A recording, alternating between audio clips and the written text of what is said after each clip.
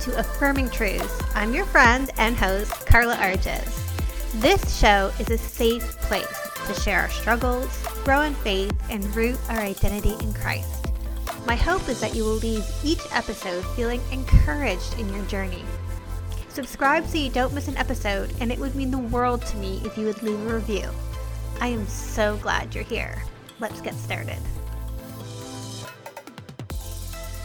Hey friends, it's Carla here, and we are going to talk about something today that is going to challenge a lot of you. I hope you're here to be challenged, right? In love, because we are going to talk about people pleasing, and I know many of you suffer from this. I have been talking to so many of you, and what I'm hearing time and time again is that you guys have this fear of letting people down. You have fear of saying no. You have fear of people not liking you. And you're just wanting to say yes to everything. You're saying yes to things that don't necessarily align to your life, to your family. But this need to please people is driving you. And you know where it's driving you to? Burnout and disillusionment and discontentment and resentment. And it's driving you to all these places that stop you from actually living in your anointing, doing the things that God wants you to do, right? Not what other people want you to do. So we are going to tackle people pleasing because at the root of it, that fear, it actually causes us to sin. And we don't often associate people pleasing with sin. But God always looks at the heart. So let's get into it. So people pleasing really is this transition from parent pleasing to people pleasing. And it often stems from households and childhood experiences where in order to feel loved and accepted by your parents, in order to avoid hard conflicts and difficult emotions, you learn that at all costs, you must keep your parents happy, right? And yes, every normal child wants to please their parents, but I'm talking about going beyond where there was a fear in not pleasing your parents, where maybe love was withheld from you, or maybe there was guilt and manipulation. And maybe you were just taught like you fall in line no matter what. And you weren't allowed to have your own voice, and you weren't allowed to have your needs met before your parents' needs. And this has created this inability to feel safe in creating and maintaining certain boundaries in your adult life. Does any of this ring true to you? I know that my husband is a recovering people pleaser, and he's still in recovery because it was so deeply rooted in him. And the traces of where this began really started in his childhood. He had to, at all costs, keep his mom happy because there was guilt and a withholding of love that would happen whenever he didn't do things the way she wanted them done or to her liking, or when she wasn't put first, right? And this shaped the way he engaged with people going forward.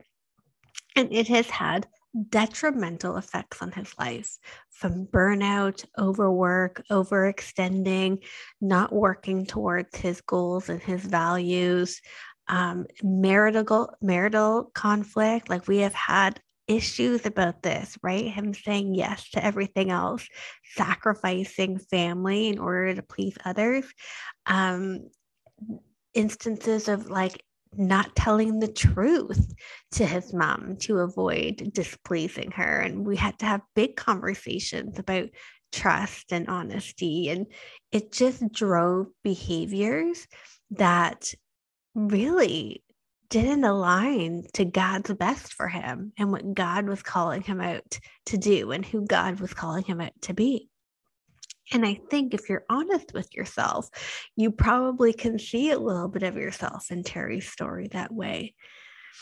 People pleasers tend to have low self-esteem, which, by the way, friends, is not humility. Being humble does not mean not liking yourself or not seeing yourself as valuable. People pleasers have this need for others to like them. It's hard for you to say no. Maybe you apologize and accept blame for things that really aren't your fault. You're quick to agree even when you don't. You struggle with being your authentic self out of fear of rejection. You're always busy because you're never saying no, busy to the point of burnout, and you really fear conflict. Do you see yourself in any of that description? Ultimately, people pleasing is trying to earn love, and it's chasing after the acceptance of man instead of chasing after the acceptance of Christ. And I know that a lot of people pleasers try to justify what they're doing by saying, well, we're supposed to love our neighbors. We're supposed to be self-sacrificing. We're supposed to take up our cross and love on others. And I would say, yes, according to God's will, and a heart that's doing it for God's glory, not a heart that's seeking approval and acceptance from man, right? God goes beyond our behaviors and looks at the heart. What is the heart? People pleasing is beyond simple kindness. Like I said, it's trying to earn love. It's trying to be liked, and it's trying to avoid upsetting man.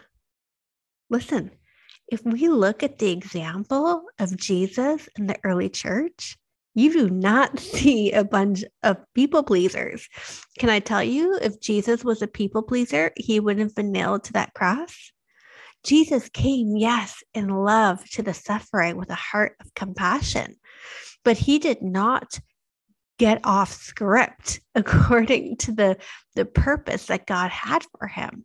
God had a purpose for his life to disrupt the system of self-righteousness, to break the hold of sin and death over our lives.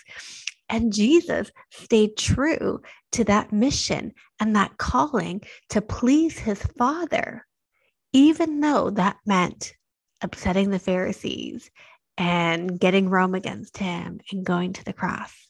Jesus was not a people pleaser. He was a table flipper, right? That's who Jesus was. Look at the early church and the disciples. They weren't people pleasers. They were constantly beaten and persecuted and jailed, ultimately martyred, many of them, for their testimony of faith, for living according to what was pleasing to their Father. They were not people pleasers. They were seeking to give God the glory. Their heart attitude was to seek after Jesus's will and live it out. Right? Yes, Jesus is peace, but that peace comes through the truth, and the truth is offensive to some people.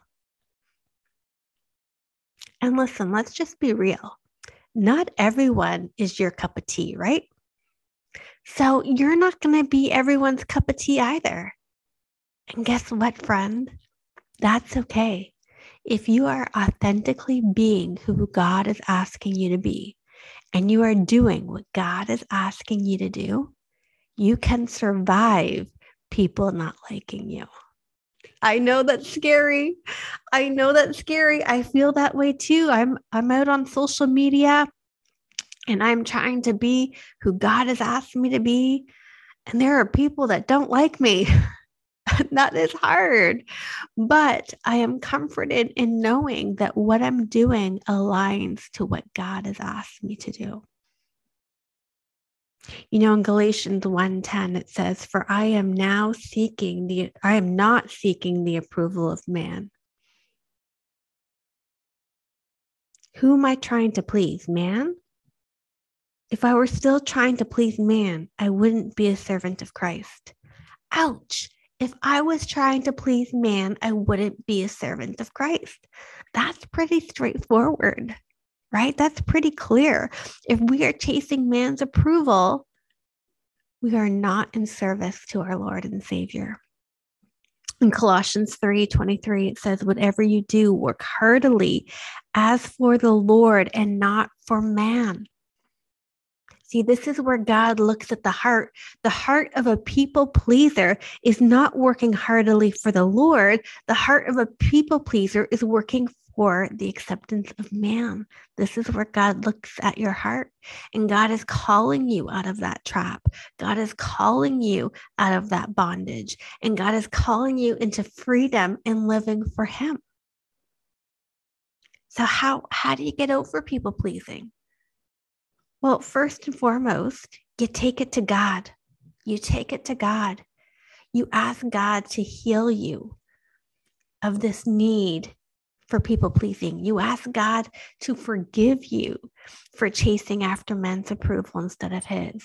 And you ask God to reveal to you His will and His longing for your life. Then you root your identity in Christ. Can I tell you, if you are sure, if you know that you know that you know who you are in Christ, you do not need the acceptance of other people because you know that you're accepted by your Heavenly Father. When you know that Christ accepts you, when you know that Christ has made you in a certain way and called you to certain things, there is confidence in that, not because of who I am, but because of who Christ is in me. When you know that you know that you know who you are, you will not be shaken so easily by the opinions of others. Next, you got to take account of your values and your dreams and your goals according to where God's calling you. What anointing does He have over your life as a mother? Where is He calling you to use your gifts in business or homeschooling? What is God saying for you to do to support your church? Right? What are the values, dreams, goals that God has for you according to His will? You got to take account of those. And then you need to learn to set up boundaries. Is what I'm being asked of by someone else align to where God has asked me to go? Because oftentimes what people are asking us of is not bad things, but they take our resources, they take our time, they take our energy, they take our focus. And every time it takes some of that, that means there's nothing left for something else.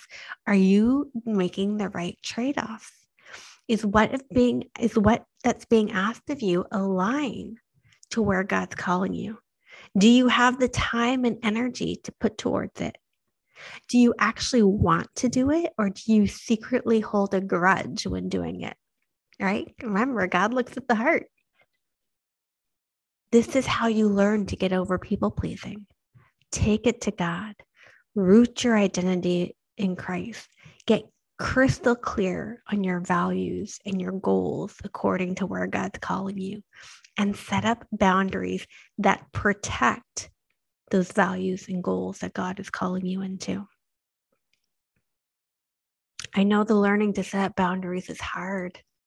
There's an episode on it in season 1, and we'll probably talk about it again in the future because this is so important for so many of us to get. But how do you know which are the right boundaries to set up? This is where you got to do the work in going to God and understanding who you are in Him, and looking at where He's calling you, assessing your values. If you say your values are your family and they're number one, does what you say yes to reflect that?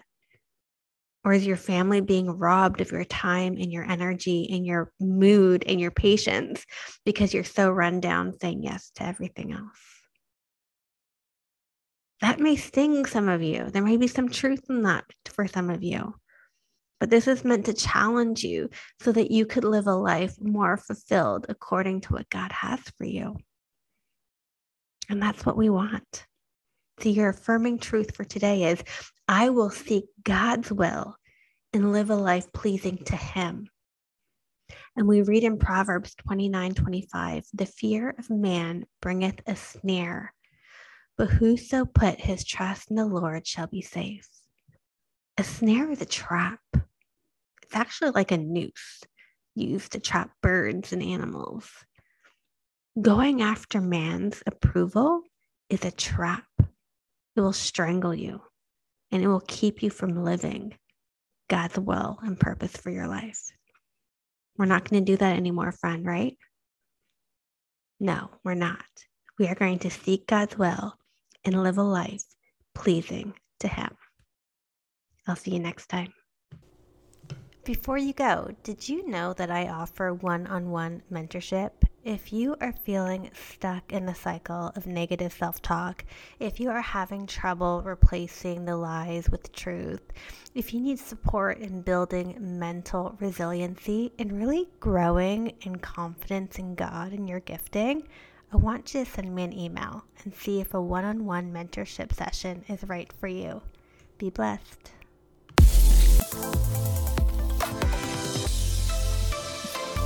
Thanks for joining me today. I hope we're already friends on social media, but if we're not, come find me on Instagram at Carla Arges or at Affirming Truth. Can't wait to see you back here next week. Bye, friends.